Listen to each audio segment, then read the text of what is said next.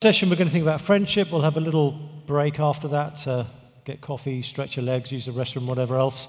A session on church as family, then hopefully a good amount of time for questions. I'd love to hear what you're thinking and that kind of thing. So thinking about friendship, it sounds loud to me. Are you guys okay? Good, your ears aren't exploding with blood. That's okay then, that's fine. Just wanted to make sure. A lot of things in life have a grain to them. Wood obviously has a grain. If you cut against the grain, it splinters, it doesn't go smoothly. Paper has a grain to it. If I try and tear this piece of paper down from top to bottom, it'll go around to the right because that's where the grain is. If you're unfortunate enough to have a cat in your home, your cat's fur has a grain to it. If you stroke the cat against the grain, you will know about it. The cat will communicate that to you. So things in life often have a grain to them. And one of the things we see in the Bible is that God has designed the universe to have a grain to it.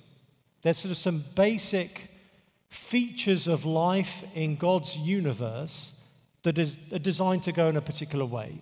And I wanted to spend much of what we're going to think about in this first session in the book of Proverbs. And Proverbs is all about wisdom, which is another way of saying it's about how to go with the grain of how God has designed the universe to be. And one aspect of that, one vital aspect of that is friendship. So what I want to try and show you in this first session is that we will not be wise in God's world without friendship. This is part of what God has given us to live life well in the universe. So I want to think about friendship in three ways. I want us to think about the importance of friendship. I want us to think about the marks of friendship. And then I want us to think about the fuel of friendship. What will actually get our friendships moving, what the impetus for that will be. Just a quick thing about the book of Proverbs. If you've never spent time in the book of Proverbs, it's an amazing book of the Bible to hang out in. The first few chapters are kind of explaining what wisdom is and why we need wisdom, what that whole category is designed to show us. And then the second kind of 2/3 of the book, it feels like the writer of the book of Proverbs is in Twitter mode because it's just short, unrelated aphorisms. So I often say to friends who are like, if a friend is someone who wants to be reading the Bible every day but is just in a season of unusual busyness, I'll often suggest just read a chapter of Proverbs. Because these little aphorisms are designed to kind of stick in your head, for you to kind of mull over them, to challenge how you might generally think. They're all jumbled up. So it's not like the writer says, well, I'll put all the wisdom verses about money in one place and all the wisdom about relationships in another place and whatever else it might be, because the way we experience life is we need a bit of wisdom here on this, a bit of wisdom there on that, and that's the way the book is. So it's a great book to get to know if you don't know the book of Proverbs.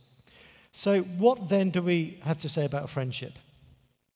Well, let's think about the importance of friendship, and I'm going to begin with Proverbs 18, verse 24. I think my Bible is the same as the Pew Bibles, in which case it's page 541 if you want to look that up, or if you've got a phone and want to look up Proverbs 18, 24 on your phone, you can. If you're under 30 and have this verse on a tattoo,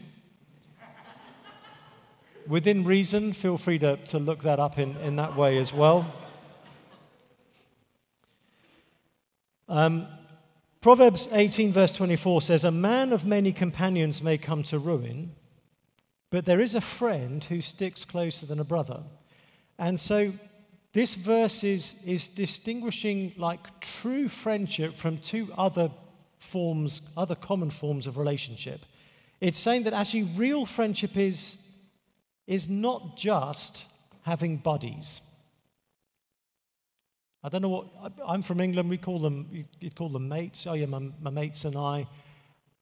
You buddies, I think you call them buddies over here. You might use the word friends for this. I may be wrong on all of that. These are people you regularly hang out with. people that you feel familiar with. Companion literally means someone you have bread with. People who are just kind of generally around, you know them, they know you, but you might not know each other deeply. And there's a kind of person like that. Most of my friends at high school were in this category. We hung out all the time, but we didn't know each other's deep secrets or anything like that. Technology has made it easier to feel as though we have more of this category of person in our life. There's lots of people that we can know about and keep up with at a superficial level and have interactions with. That can give an illusion of friendship, but it's not the kind of real friendship Proverbs is talking about. So if you're on, I don't know, I know most people aren't on Facebook now, but if you're on Facebook and have 300 friends, what you have 300 of is not really friends. It's maybe companions, people who kind of know what you're up to and check in on you. But notice too, this verse is also distinguishing friendship even being closer than family. So he says, there is a friend who sticks closer than a brother. Now that's astonishing, because in the ancient world, family was massively venerated. We think family's important to us. Thanksgiving, yep, going to go home, see family. That is nothing compared to what family meant in the kind of culture to which the book of Proverbs is written. Family very often are the people who are there for you in difficult times. You know, that's what you do. If a family member needs you, you go help them. When I was, I think I was in my late 20s, mid-20s, something like that, had acute appendicitis. Didn't know that's what it was. Something just hurt. I went to the local doctor, was sat in the waiting room. It was a really busy waiting room. There were like 9 people ahead of me in the line to be seen. I was sat there just doubled over, literally howling with pain. Now, this is in England, and we take queues seriously, okay? You do not skip the line. This is a fundamental of orderly life in the UK. The doctor comes out of his surgery, says, okay, who's next? And the entire room went, he is? Because that's how much pain I was in. He did one quick prod and poke and said, yep, you've got acute appendicitis. I'm getting you in an ambulance right away. You need to get that taken out pronto. So off I went to the hospital, ambulance, siren. I'd never been in as much pain in my life, but I still had part of me thinking, I'm in an ambulance. This is really cool. The doctor did what he needed to do at the hospital, and he said, as soon as we can just confirm the diagnosis, I'll give you some pain relief. So he confirmed the diagnosis, then introduced me to morphine, and I went from being in the most pain I'd ever experienced to just being the happiest I'd ever felt. And the weird thing was, I'd let my family know, hey, I'm being rushed to hospital, going to have some emergency appendectomy. Is that the right word? So by the time they had dropped whatever they were doing and had rushed to where I was, they were arriving in a panic and distressed and worried and anxious. I was just sitting in the hospital going, hey. But that's what family do. You drop everything when there's some kind of crisis. But the friend is slightly different to that. The friend will do that too. But here's part of the point of what makes friendship distinct. A friend is someone who has chosen you. I didn't choose to be in the same family as my brother and my parents. That just happened. I arrived and, okay, these are my parents and this idiot is my brother.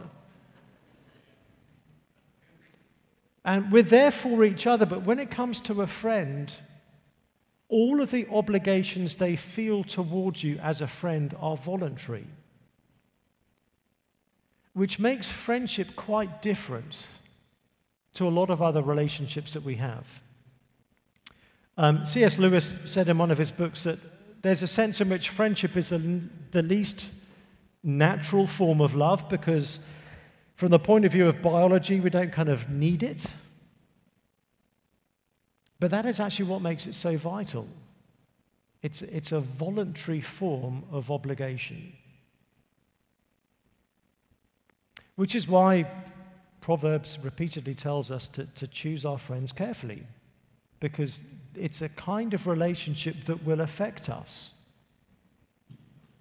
People you are good friends with, you rub off on them and they rub off on you.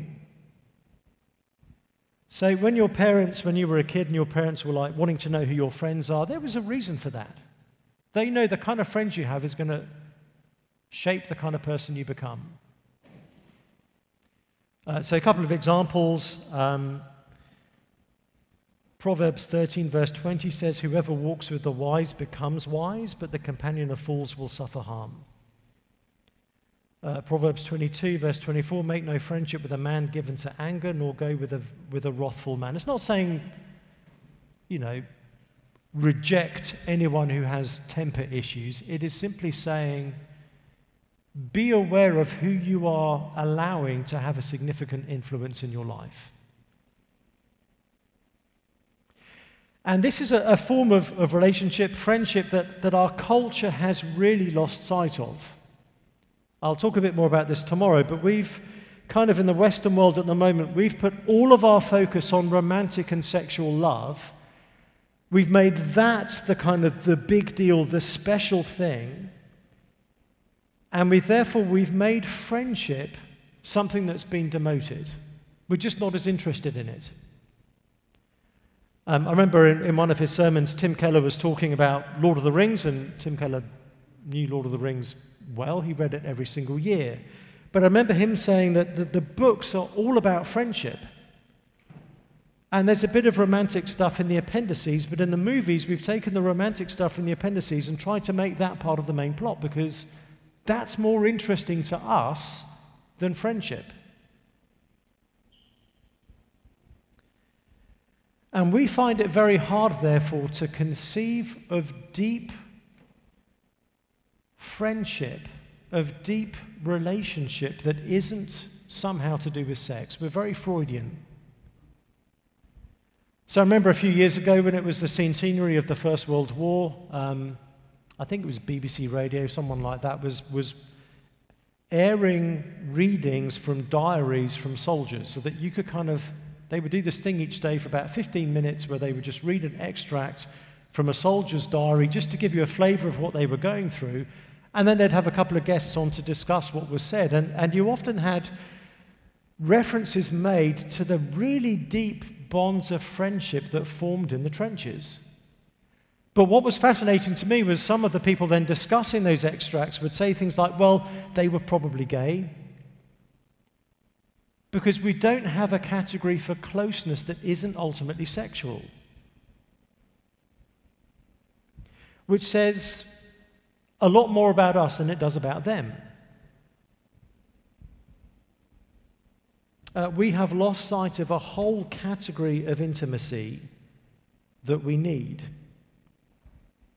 And Proverbs 18:24 is warning us that we can face ruin if we don't have the kind of friendship Proverbs is going to tell us about.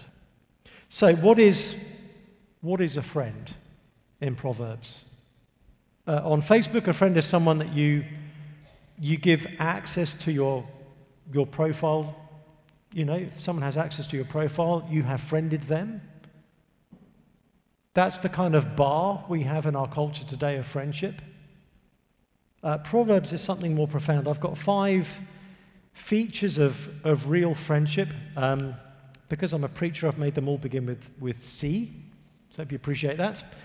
The last C it's a weird C, but I was committed by that point. So here's the first thing, constancy. A real friend, someone who's a proper friend, a Proverbs friend, there's a constancy to them. So Proverbs 17 verse 17 says, "A friend loves at all times, and a brother is born for adversity." So in other words, a real friend is your friend whatever's going on, whatever is happening in your life. A friend loves at all times. When it suits them, when it doesn't suit them, when you're on good form, when you're on a terrible form. Proverbs 20 verse 6 says, "Many a man proclaims his own steadfast love, but a faithful man who can find?" It's actually quite unusual to find someone who is going to stick by you no matter what. So if you find a friend like that, a friend who is faithful in all seasons, cherish them. Don't let them go. A real friend will stick with you through good times and bad times. Proverbs 19 verse 4 says, "Wealth brings many new friends, but a poor man is deserted by his friend." And that's the way of the world. Some people give the impression of wanting to be your friend because they think you might be useful to them. That is not real friendship. If you know the parable of the prodigal son in Luke chapter 15, you see that principle being played out in practice. When the prodigal son had all the money, he had no shortage of friends, but as soon as he lost it all, they abandoned him. And it's part of the way we do things in this world that we often see each other with a kind of cost-benefit calculus. We size each other up and we think, are you someone it's worth me knowing? I'm sure that's the case in a context like this, where there's a lot of ambition, where there's a lot of people trying to climb ladders and power and advancement, and we're thinking, are you going to be useful to me in that or not? Well, the real friend is they don't see you as a means to an end. They'll love you when you get fired. They'll be with you when you have nothing going for you. Constancy. Secondly, candor. A good friend will be honest with you, even when that honesty is uncomfortable. Now, they're not going to get a kick out of it, they're not going to be a jerk about it, but they will love you enough to tell you what you need to hear. Proverbs 27 verse 5 says, "Better is an open rebuke than hidden love. Faithful are the wounds of a friend, profuse are the kisses of an enemy." If someone truly loves you, they will be prepared to say something you don't want to hear if it's for your good. They'll be prepared to say something that might hurt you to hear if it's something you really need to hear. I can think of a couple of friends, I can't think of this verse without seeing their faces, a couple of friends over the years who have come alongside me at different times and told me ways in which I'm being an idiot. In one case, I was about to make a life decision. Everyone else was kind of like, "Wait, that looks really cool." And he was like, what are you doing? He knew me well enough to know I was being a fool. Garrett mentioned my friend Ray Ortland. He's retired from being a pastor, but he's still a dear friend of mine. Ray's in his 70s. The question Ray most often asks me is, what am I not seeing in myself? Level with me, what am I not seeing in myself? Please tell me.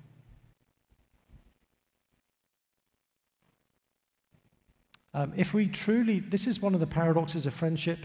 If it's a real friendship, you're prepared to risk losing it for the sake of the other person.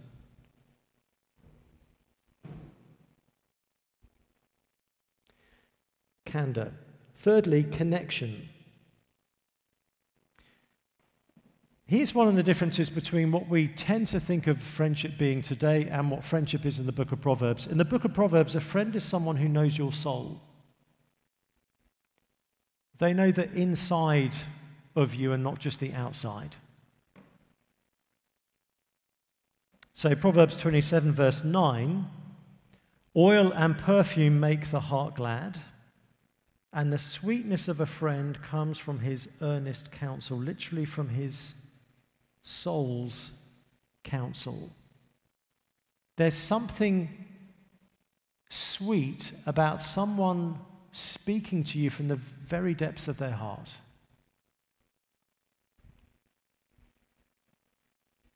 The verse says, oil and perfume make the heart glad.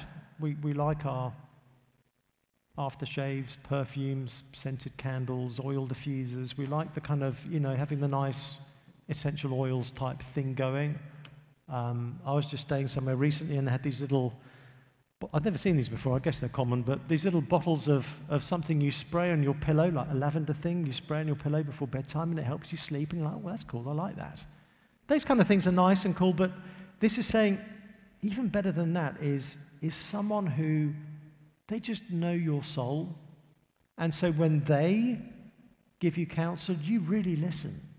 Because like this friend really knows me. So when I ask their opinion, I'm going to listen so carefully to what they have to say. It's as if they're investing their whole being in helping you. Which means there's also a kind of an emotional sensitivity. Some of us will particularly like this verse, Proverbs 27, verse 14. Whoever blesses his neighbor with a loud voice, rising early in the morning, will be counted as cursing. Okay, you may know someone in your life who's like that. You're not a morning person, they are. And they're at like full strength. First thing in the morning, I had to get up early recently and go on a trip with a friend. And it was like 4:30, we were in the car on the way to the airport. They were already like fully wired, chatting, questions, what do you think about this? And I'm like, please stop talking, I'm just not ready for someone to talk to me yet. It's not just that some of us aren't morning people and some of us are, that the whole point of that proverb is that you attune yourself to your friends. You attune yourself to where the other person is at.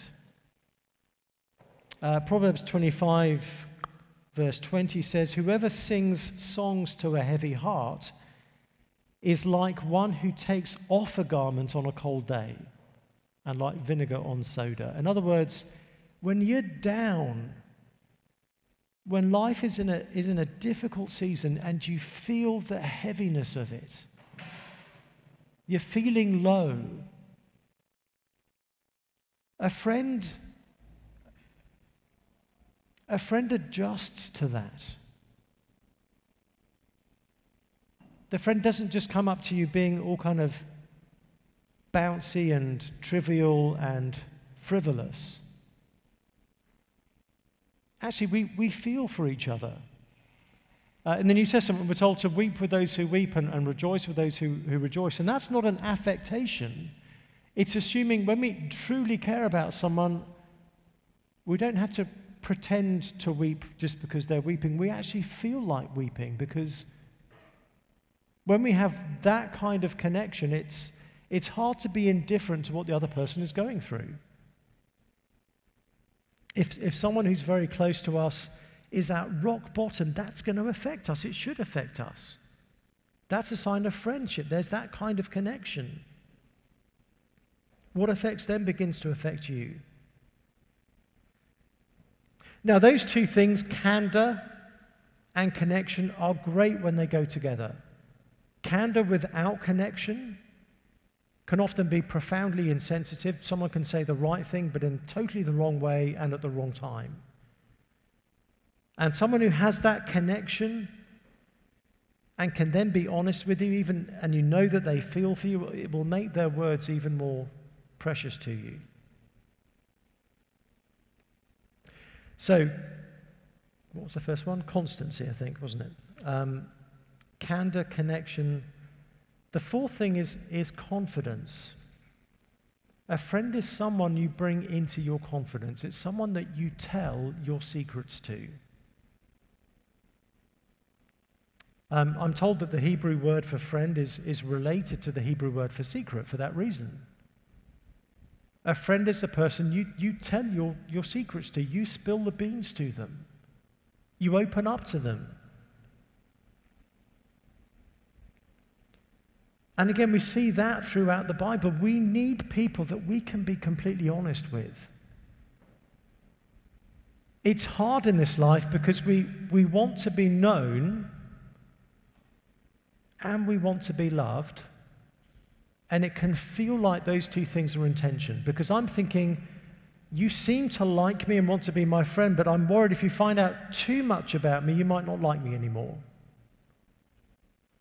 We all have dark things in our hearts. Which is why when you can find a friend that you can be truly honest with, you can even share the worst things about yourself with that person, and they will still stand by you and stick with you, and they will tell you some of their stuff too. That is an amazing friendship.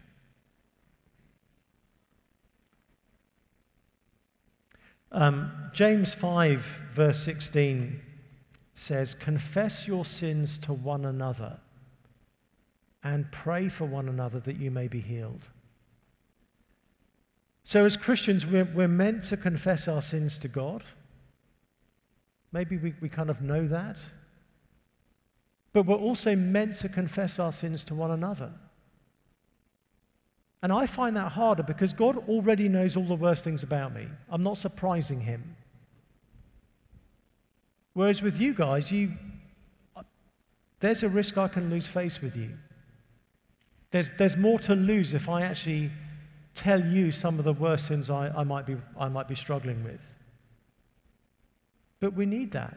James isn't saying every Christian has to tell every other Christian all of their sins all of the time. We wouldn't get anything else done. But he's saying all of us need 1, 2, 3 people in our lives that we can be transparent with. And James says, as we do that, as we have people we can be that honest with, that we can bring into that level of confidence, something healing happens. Confess your sins to one another and pray for one another that you may be healed. It actually does us a lot of psychological good to have people we can be transparent with. If we're constantly hiding things from people and working around that, psychologically, that can be quite harmful. So we need people we can bring into our confidence. And then the final C is, I've called it cruciformity, but it's this idea that actually there's something sacrificial about friendship. It's going to be costly to us. It's not performative. My friend Ray that I mentioned earlier, he often says there are two ways to walk into a room. Two mindsets with which you can walk into a room. You can walk into the room with the mindset of, here I am. Who's going to notice me? Who's going to love me? Who's going to make conversation with me? Or you can walk into a room with the mindset of, there you are. And you can make thinking about that context, okay, this is not about me, this is about other people. Who am I going to be a friend to? Who am I going to notice? Who am I going to initiate conversation with?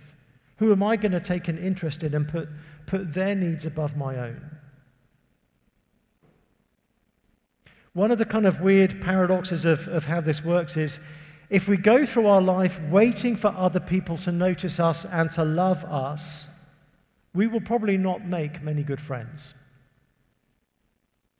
Because our mindset will be, are they being there enough for me? Whereas if we look for other people to love, to serve, to care for, we actually will get a lot of love back. We don't do that as a tactic, but if we do that sincerely, we will find real friendship. But friendship works when it's not about me.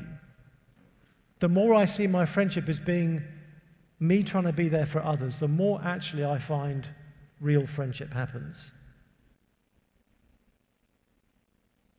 So those are 5 marks of friendship. I'm sure there are other things we could add to that list, but constancy, candor, connection, confidence, cruciformity. And it begs the question, if that's what's involved in real friendship, first question, do I have that kind of friend? If that's our working definition, how many friends do I really have? Second question, am I this kind of friend to anyone else? Am I being this kind of friend to others? Which leads to the third thing, which is that the kind of fuel for friendship, what is going to galvanize friendship, what is going to be the kind of jet fuel for it, is to realize that the way to become this kind of friend and the way to have this kind of friend is actually to know Jesus. And that is not a preacher gimmick where we're talking about something that we feel a genuine need for, and then I try and persuade you that Jesus is the answer to that need. This is genuine. Jesus says in John chapter 15, this is one of my favorite verses in the Bible. I would not believe this verse if it was not there in the Bible. Because Jesus says to his disciples, "No longer do I call you servants, for the servant does not know what his master is doing, but I've called you friends." Jesus is saying of his people, you and me, what we've got going on is friendship. Yes, we serve him. That's true. But he wants to say, actually, if you like, the primary category for how he sees us is friends. In the Bible, he's referred to as the friend of sinners. And he calls us his friends. Because Jesus embodies perfect friendship in who he is and what he's done for us. So Jesus is the one who is constant. He says to us, "Surely I will be with you always to the very end of the age." He's the friend who actually can be there at every single moment of our lives. He's always present with us. We don't ever need to go through a waking moment without Jesus. He's constantly available. Even our best-willed human friends can't be there for us all the time. Jesus can. You can have Jesus' full attention all the time. And he can be with us even in those places where nobody else can. Jesus can be with us even as we go into death itself. He is so present with us. He's candid with us. There is no one more able to show us what we're really like than Jesus. In John 4, when Jesus meets this Samaritan woman, one of the things she goes off and says to her community after she's met him is she says to them, "Come and meet a man who told me everything I ever did. Could this be the Christ?" She's saying, listen, Jesus just made complete sense of me to me. He just put his finger on who I am in a way that is so uncanny. He must be from heaven. And we find that as we read the Bible, as we read the Gospels, as we come to Scripture, we realize that the words of Jesus are searching us. I have a number of friends who have become Christians because they thought they would read a gospel to find out a bit about Jesus, but let's keep him at arm's length. I'm just doing this to find out about what Christians believe. Not looking for a date, not looking for a relationship, not looking for a religion. But as they read the gospel, they began to realize Jesus, it's hard to keep him at arm's length. He just exposes what we're like. It's quite uncanny. If you've never read a gospel as an adult, I challenge you to do that and to try and keep Jesus at arm's length. Because the Bible says that Scripture is like a two-edged sword. It kind of cuts back on us. And the more we see who Jesus is, the more we actually begin to truly see who we are in comparison. And it ain't pretty. He's candid with us. Faithful are the wounds of a friend.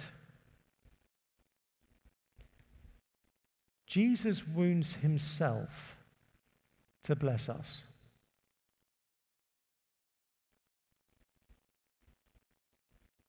Connection. There is no greater it's hard to say this, the human language, the English language is not sufficient to communicate what I'm trying to say right now. There is no closer relationship we can have in the universe than what Jesus is offering us. Because Jesus goes as far as to say that we become one with him when we come to know him. We don't get merged into him in some kind of weird kind of spooky kind of way. We're still us and he's still him, but we are so close to him. We're one with him. He says we are in him and he is in us. That is how closely he identifies with us. In Acts chapter 9, when Paul, who was then Saul, before he was a Christian, and he was violently opposing the church. And you may know the story. Paul had his conversion on the Damascus Road. He was confronted by a vision of the risen Jesus. He's out there trying to get Christians killed and sent to prison. And Jesus says to him, "Why are you persecuting me?" He doesn't say, "Why are you persecuting my people?" He says, "Why are you persecuting me?" In other words, Jesus is saying, what you do to them, you do to me. Because I'm one with them. So there is a sense in which whatever we are going through, Jesus feels for us. He's that connected to us.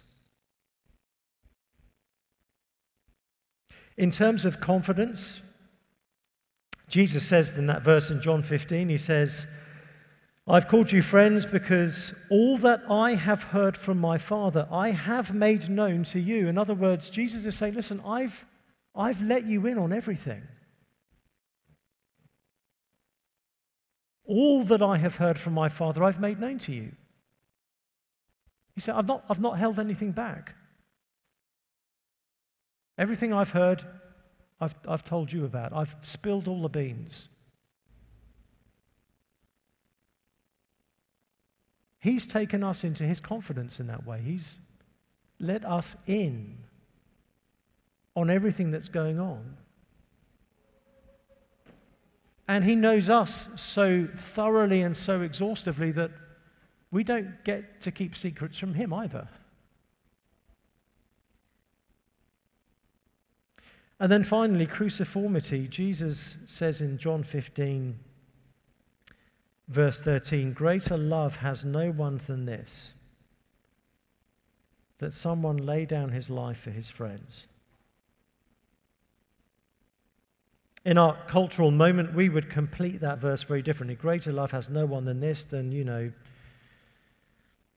we would think of some extraordinary romantic gesture, perhaps. But it's interesting that when Jesus is looking for an example of the greatest form of love, he not only reaches to the category of friendship, but he reaches to the category of sacrificial friendship. Because that's what we see in him. Jesus did lay down his life for his friends, and his friends weren't that great. The very friends he's talking about here, one of them's about to deny him, one of them's about to betray him, and the rest are going to abandon him. But he still laid down his life for them. He is a much better friend to us than we are to him, and he'll still take us on that ground, on that basis. This is never going to be a symmetrical friendship, but he seems okay with that. He's always going to be the perfect friend to us, and we can be faithful to him, but we're going to be high maintenance. We're going to be needy. We're going to let him down every day in some way. And still he calls us his friends. So we can have the perfect Proverbs type friend in Jesus. And then once we have that kind of friendship in Jesus, we can begin more and more to be this kind of friend to other people. Because if I begin to understand all that Jesus is being to me, it gives me some security to begin to risk being that kind of friend to other people. If I know I am fully accepted and fully embraced and fully loved by Jesus, no matter what dark stuff is in my heart, then the potential of you rejecting me becomes just slightly less catastrophic. Because I have the one who will never reject me. I've got more to give of my own self because Jesus has given all of himself to me.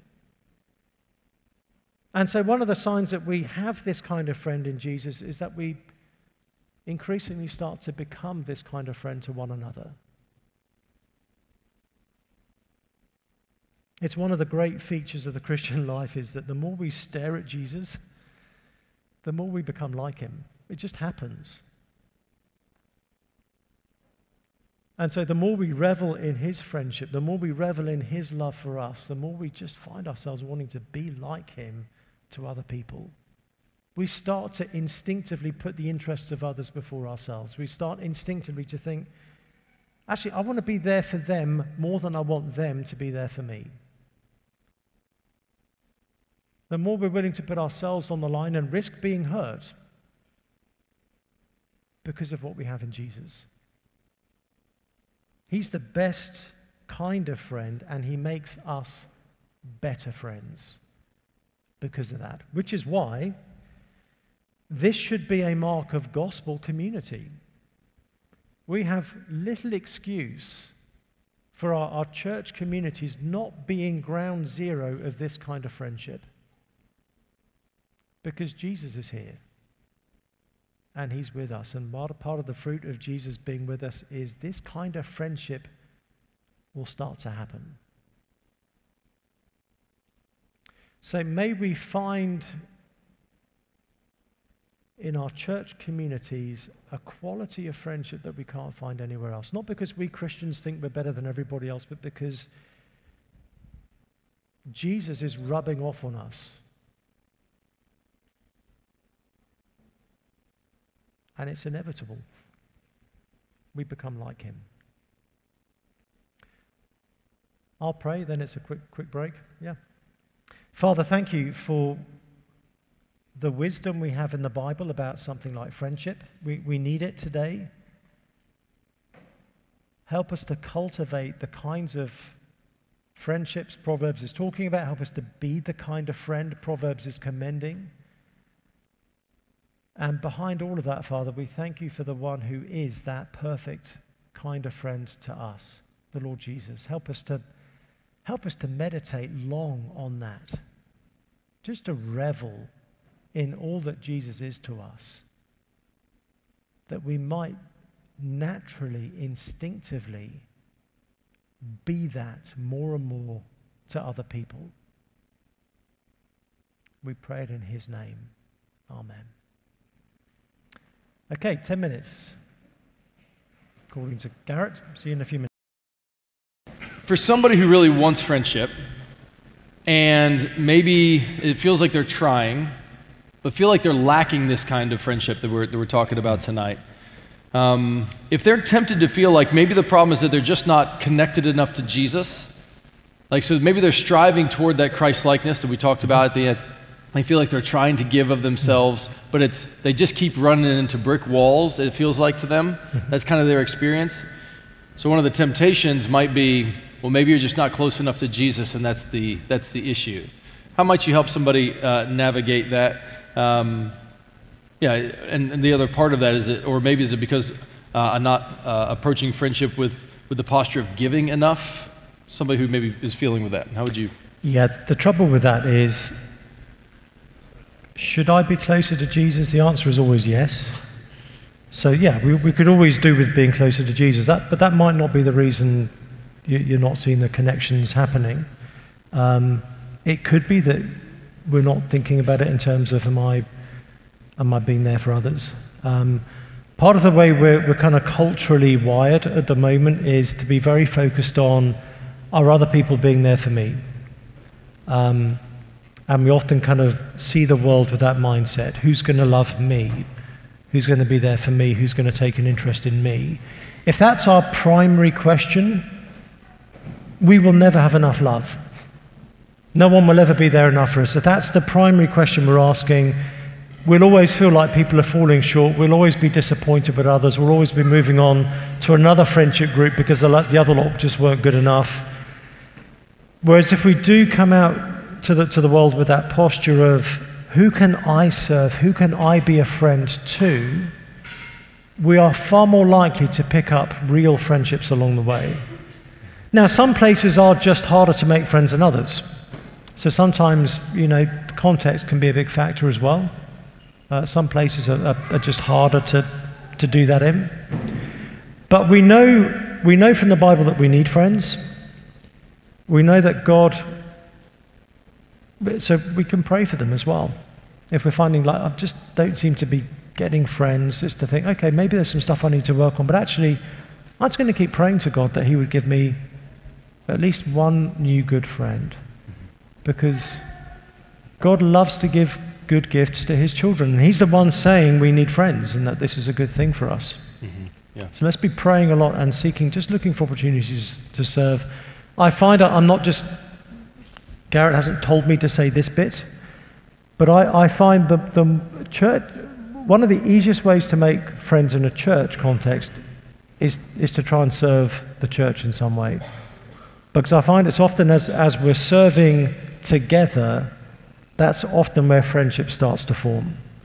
So I've often said to people at my own church, if you feel like you're still on the edges relationally, maybe sign up for one of the serve teams.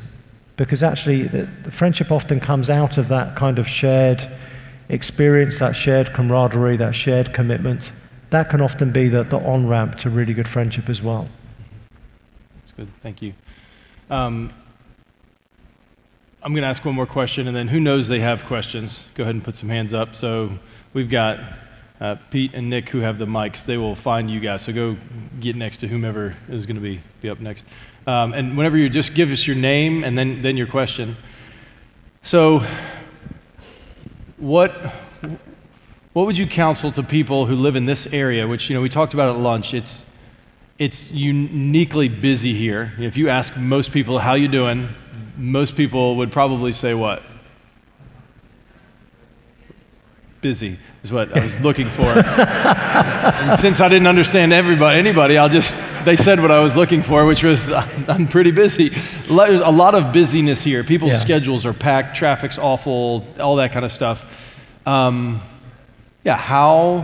would you encourage people in a very busy area to pursue friendship? Yeah, I think I'd say two things. Busyness obviously doesn't help.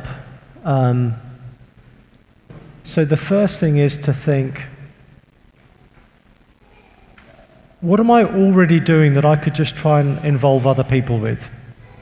So I've still got to eat dinner, however busy I am. I've still got to eat some food at some point. So maybe that can be a moment I can share with somebody else. Or I've got to go and run some errands. These things sound so dumb and trivial, but life is made up of the trivial things. I was catching up with a friend a few days ago. He needed to go and buy some new glasses frames. So I said, I'll come with you and help you pick out some glasses frames. Real life happens in those moments. So I find it can even be the kind of mundane things. If you find ways of sharing those things, I've seen friends who've gone and done their laundry together because they're like, well, we both need to do laundry. We don't have time to catch up otherwise. Why don't we just go and do this together? I've got a friend I often go and get my hair cut with because we go to the same barber. So we're like, why don't we just do that together?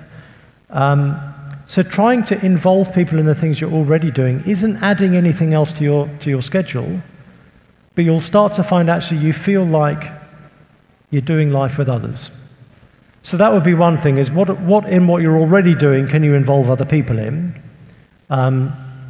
There's another friend of mine who lives sort of on my way to the grocery store. So I'll often message him and say, hey, I'm going to get some groceries in the next couple of days. Do you want to join me? Or is there stuff I can pick up and drop off for you? And again, it can put some kind of relational time into something I was going to have to do anyway. And it may not be the best quality time in Kroger, but it's still meaningful. Yeah. And I would say something's better than nothing. Yeah. Always. And like I said, that the cumulative effect of lots of little mundane things actually is very significant. The other thing I would say is, even when we're busy, we make time for the things that matter most to us. We just do. We always find a way of making sure the thing that matters most to us we get round to. And so some of it will be a heart attitude as well, of thinking, this needs to matter to my heart. And I'm not going to prescribe what that should look like in terms of scheduling and all the rest of it. But if it really matters to your heart, you'll find a way. We find a way of building in what we know we need to survive, and we need friendship to survive. When we're convinced of that part, we'll try to find a way of making sure there's time for it. That's good. JJ, tell us your name and then give us your question. Hello, my name is JJ. I had a feeling it might be. Yes. So my question is kind of like related to thinking about friendship as I like help walk a lot of people through at this church and outside of this church from a cultural context. So I think it's semi-related to the first question, but just to kind of give it a little more clear context of, okay, like we live in a city, we live in a place where there's a lot of diversity of like background and how people were raised, how people made friends when they were younger, and now we're coming into a city where all of that is different. And as we think about it within the tune of how do I sacrificially be a friend, but at the same time, all of these kind of natural like ways that I like to be loved, I like to give love, and that compatibility may not be there or may be there, especially when you kind of like throw in like those cultural differences as well. So like how would you help someone think about it from that perspective where they feel like they're in a context where, hey, like I don't, like I can do so much to just like sacrificially give all the time, but then there are all of these like cultural kind of natural things that doesn't feel like is being met. Yeah, that's a really astute question. That kind of level of diversity, and we're not just talking cultural diversity, but even within the same culture, our backgrounds, relational backgrounds can be so different. Like I said, how we make friendships can be wildly different. That mix, that diversity is both a challenge and an amazing opportunity. Some of the most enriching friendships I've had are with people I didn't think I was going to naturally click with, because they were different in some way that I thought, oh, but we just don't see the world in the same way. But those friendships are often ones that are uniquely enriching for that very reason. So there's an opportunity in that, even if it may be a bit more work getting some of those friendships off the ground. But to think, okay, I have an opportunity in this context to be friends with potentially quite a range of people, and particularly within the life of a church where we have Jesus in common. That can often be the thing that can then help us to overcome some of the other things where we're quite different and see the world in different ways. Jesus is the kind of bridge and the connection there. And it's a really sweet part of the gospel's fruit that we end up being friends we would have no other earthly reason to be friends with were it not for the fact that Jesus raised from the dead. And that in itself can then become an amazing evidence of the power of the gospel, that actually there's people here knitted together through friendship with Christ that would have been at each other's throats, or at least having nothing to do with each other were it not for their shared faith in Jesus. So it just may mean that we need to take more time listening to each other and understanding each other as we try to build out that friendship, because we may be coming with different expectations, different different understandings of what friendship will look like or how you get into friendship. But I think part of that is just making sure we do what we can to understand each other. So I'm thinking, okay, I'm now seeing that for you, friendship means quite a bit of this, whereas for me it tends to mean more of that. That's okay. Once we understand those things, we can kind of adapt to them and make allowance for that. But God will help us to do that.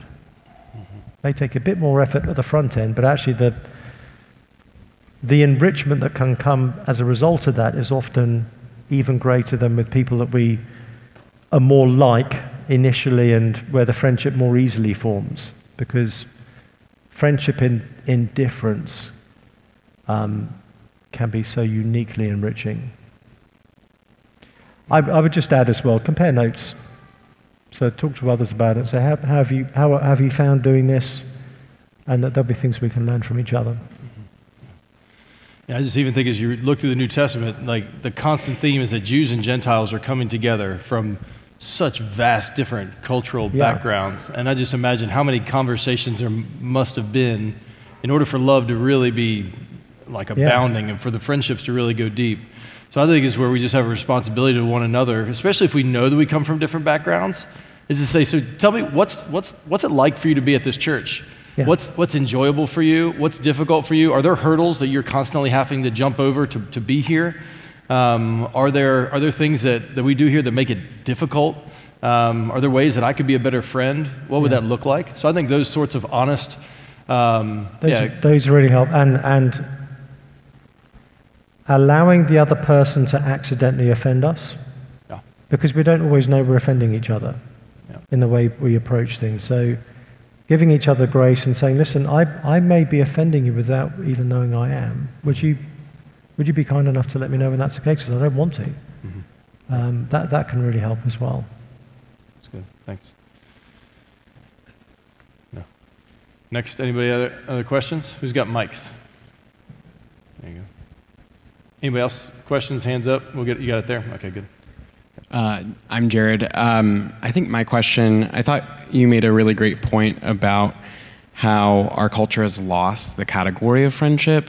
It also strikes me that part of the problem is that we also don't see friendship as connected, as integrated to something like marriage as much, in the sense that the virtues we develop in friendship are connected or lay the foundation for healthy virtues and romantic relationships. I'd just be curious if you would speak to that and how we might address that. Because part of my context is having lived with, in houses with a lot of, younger guys, roommates, it's like there can be this sort of idea that like marriage is where you like really graduate into virtues of, things like caring for your friends by cleaning the dishes or things like that may seem disconnected, or people can bifurcate those. But actually it strikes me that perhaps loving your friends in that way is actually really integrated. I don't know if you have thoughts on that or want to weigh in on that. Yeah, I'll try. So I want to say two things at the same time, both of which are true. One of which is that for a healthy marriage, you need the foundation of friendship. The second is the kind of friendship it turns into is of a very different structure to normal friendship. Part of the architecture of marriage is that it's a form of friendship that has to be exclusive. So it takes on a different nature to other friendship. Other friendship does not need to be exclusive. It can be outward facing, it can draw in other people. It's not a zero-sum game where if I'm friends with Garrett and then I become friends with you, he gets less of my friendship. It's not like that. Whereas when you're in the kind of romantic area and particularly in marriage, you're within the framework of covenant and exclusivity. So you do need that friendship to be there in the marriage, because all the romantic stuff's going to come and go. And if you don't actually like each other as friends, it's going to be hard to stick with it. But with regular friendship, it's a different species of friendship. So it's not that you graduate out of friendship into marriage, as if that's a higher form of friendship. It's a different form of friendship, but it's not like it's superior to it. Not least because the friendship aspect of your marriage will be eternal, but the marriage expression of it won't be. The marriage is the, if I can put it this way, the temporary housing for the friendship in this life, but we won't be married in the age to come. So we mustn't sort of elevate romantic friendship and marriage as being intrinsically superior to friendship, and therefore you kind of leave friendship behind and get into marriage. And I've seen a few marriages fall apart because that was what they thought. And they kind of ditched their friends when they became married because they thought, well, we don't need them anymore. We've graduated out of that. We've now found the one, and we're going to be everything each other needs, and you can't be. And without the kind of stabilizing, balancing presence of friendships around you, that can put the marriage in a very vulnerable and unhealthy position. So married people need friendships as much as single people do. It will help the marriage be healthier if you've got good friendships outside of the marriage. Does that hint at what you're getting to? And I would even say exhibit A of the fact that, marriage isn't graduating from friendship is Jesus. I mean, he was the best friend that there ever was, that he didn't need to be married to do that. And that's where I think even tied to like the doing the dishes kind of thing, that's a character issue. It's like I'm gonna serve because these are the people God's put around me right now, and I'm gonna bless them. If you're always kind of waiting for that thing someday that's gonna happen, that's not gonna help you form the sort of character that Christ is gonna want to be forming in us right now. So nobody's promised marriage, right? I'm not even promised marriage tomorrow. I mean, I'm married now, but the Lord could take my wife. We're promised whatever's right in front of us right now, and that's where we just want to invest in whomever God does put in front of us. And that might be even something else as we're thinking about wanting friends. Some of us want certain friends. We want certain kinds of friends, and we overlook the people who God's actually put right in front of us. One of the prayers we pray with our kids every day whenever we take them to school is, Lord, help me to be friends to people who don't have friends. Yeah. To be mindful of who's by themselves today, and those are the people that are right there in front of you. And sometimes there's a real temptation, but I want to be in that crowd, or I want to be with those people, or I want that person to be my friend. And that might not be what the Lord has for us. So whoever's in front of us, that's kind of like, I think, the opportunity for love there. But yeah, it's good. Hey there, my name is Jake, and where are you? Right here. Oh, there you are. Okay, thank you. Sorry. I heard a voice. No, my question would be, how should we think about friendship with friends that we've been close with during a certain season of life, such as college, but we're now in a different location in a different season of life? And how much should we prioritize the friendships with those people who do know us deeply as we're trying to go deep with those right around us? But those former people live far away. So how do we think through that well? Yeah, that's a good question. Okay, this is a bit kind of corny, but someone told me this when I was moving from one city to another city, and it really helped me. He said, make new friends and keep the old. The first are like silver, the second are like gold. There's something about a friend who's known you for a long time. Say that one again. Say it again. I think I've got it right. Make new friends and maintain the old. The first are like silver, the second are like gold. So, when I moved here from the UK, I can't keep in touch to the same extent with everyone I was friends with in the UK. But there are particular friends that I need to keep in touch with because I need to have those friends that we've walked through decades of life together. That's a unique kind of thing. We're not going to talk to each other as much, and we're obviously not going to see each other as much as we would have done. But we can still talk to each other enough for that friendship to remain a unique blessing. And then moving into a new city, there's obviously now a new set of people in front of me that are going to be my primary focus. So we can still maintain those previous friendships, those more distant friendships. They will bring something slightly different to the friendship table. That kind of past history is so meaningful. So we neither think, well, I don't need these new people because I've got those old friends, and nor do we think, well, those old friends aren't right in front of me, so I'm just going to ignore them. We cultivate the friendships around where we are, and we try and maintain as much as we can that the friendships that we bring with us through our lives. Moving kind of puts into focus, actually, who are my friends for life? Not everyone is, and that's not a slight, that's just the nature of life. We can't be equally deep with everyone. Jesus had the 72, he had the 12, within the 12 he had the 3 that he seemed to be closer to. So there's going to be kind of concentric circles of closeness within our broad category of friendship. Mm-hmm. We need all of that. That's good. How about we're going to take one more that was 2 more. Go ahead. Yep. Yeah. You and then this one, and then we'll go into the next session. Hi, my name is Sejin. I actually waved it off because I thought I got an answer and I got like a follow-up. So my initial question was, I have great friends here, but back in Korea, where I'm from, I really had a lot of like younger kids around me, and to them, I was more like a church mentor kind of person than like a real close friend. And so I was about to ask, how can I be like a good friend for them, like an intimate, real friend? And going back to your the first part, like Jesus was a mentor, so I was like, oh, I can just look to Jesus. And like Jesus was perfect. He was the best like possible, and I'm not that.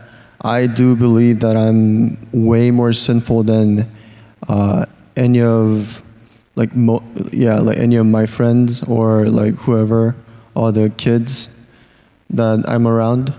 And it's just like how can I kind of practically apply Jesus as a mentor friend in my life?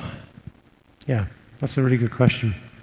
We'll get into some of this in the next session, but one of the things we find within the sort of realm of friendship that the local church especially opens up to us is there's a kind of multi-generation thing going on as well.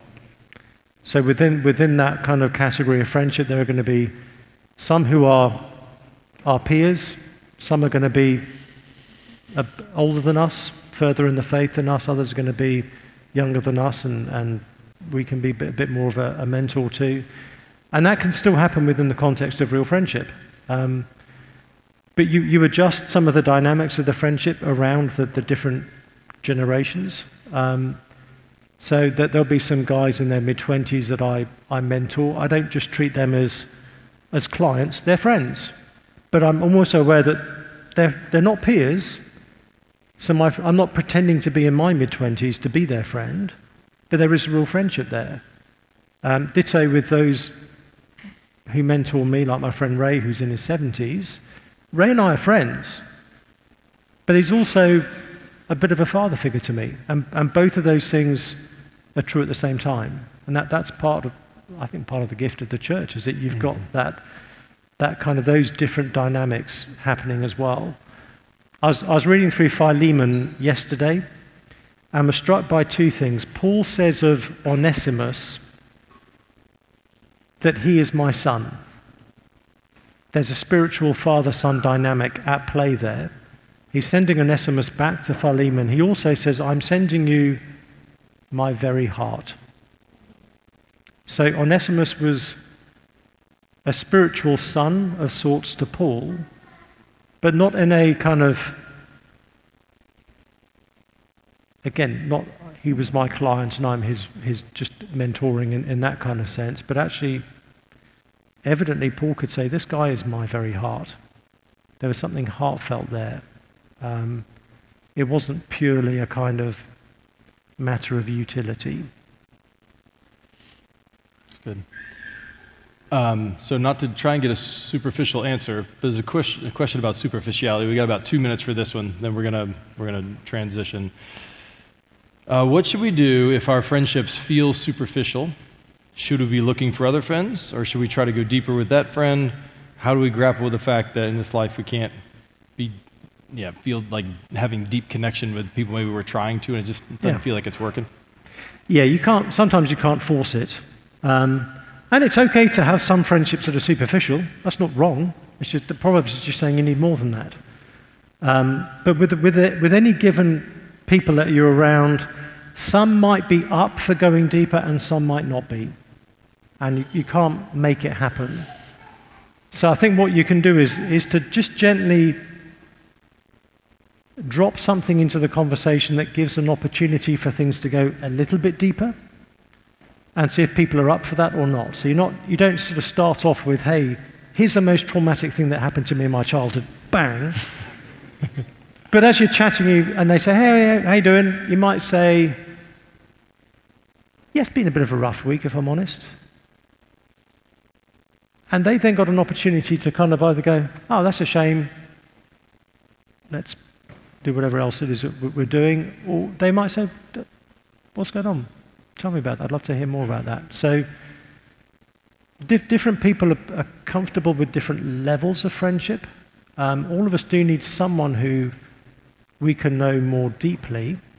Some of us will like to have lots of people we can know more deeply. Some people are fine with just one or two.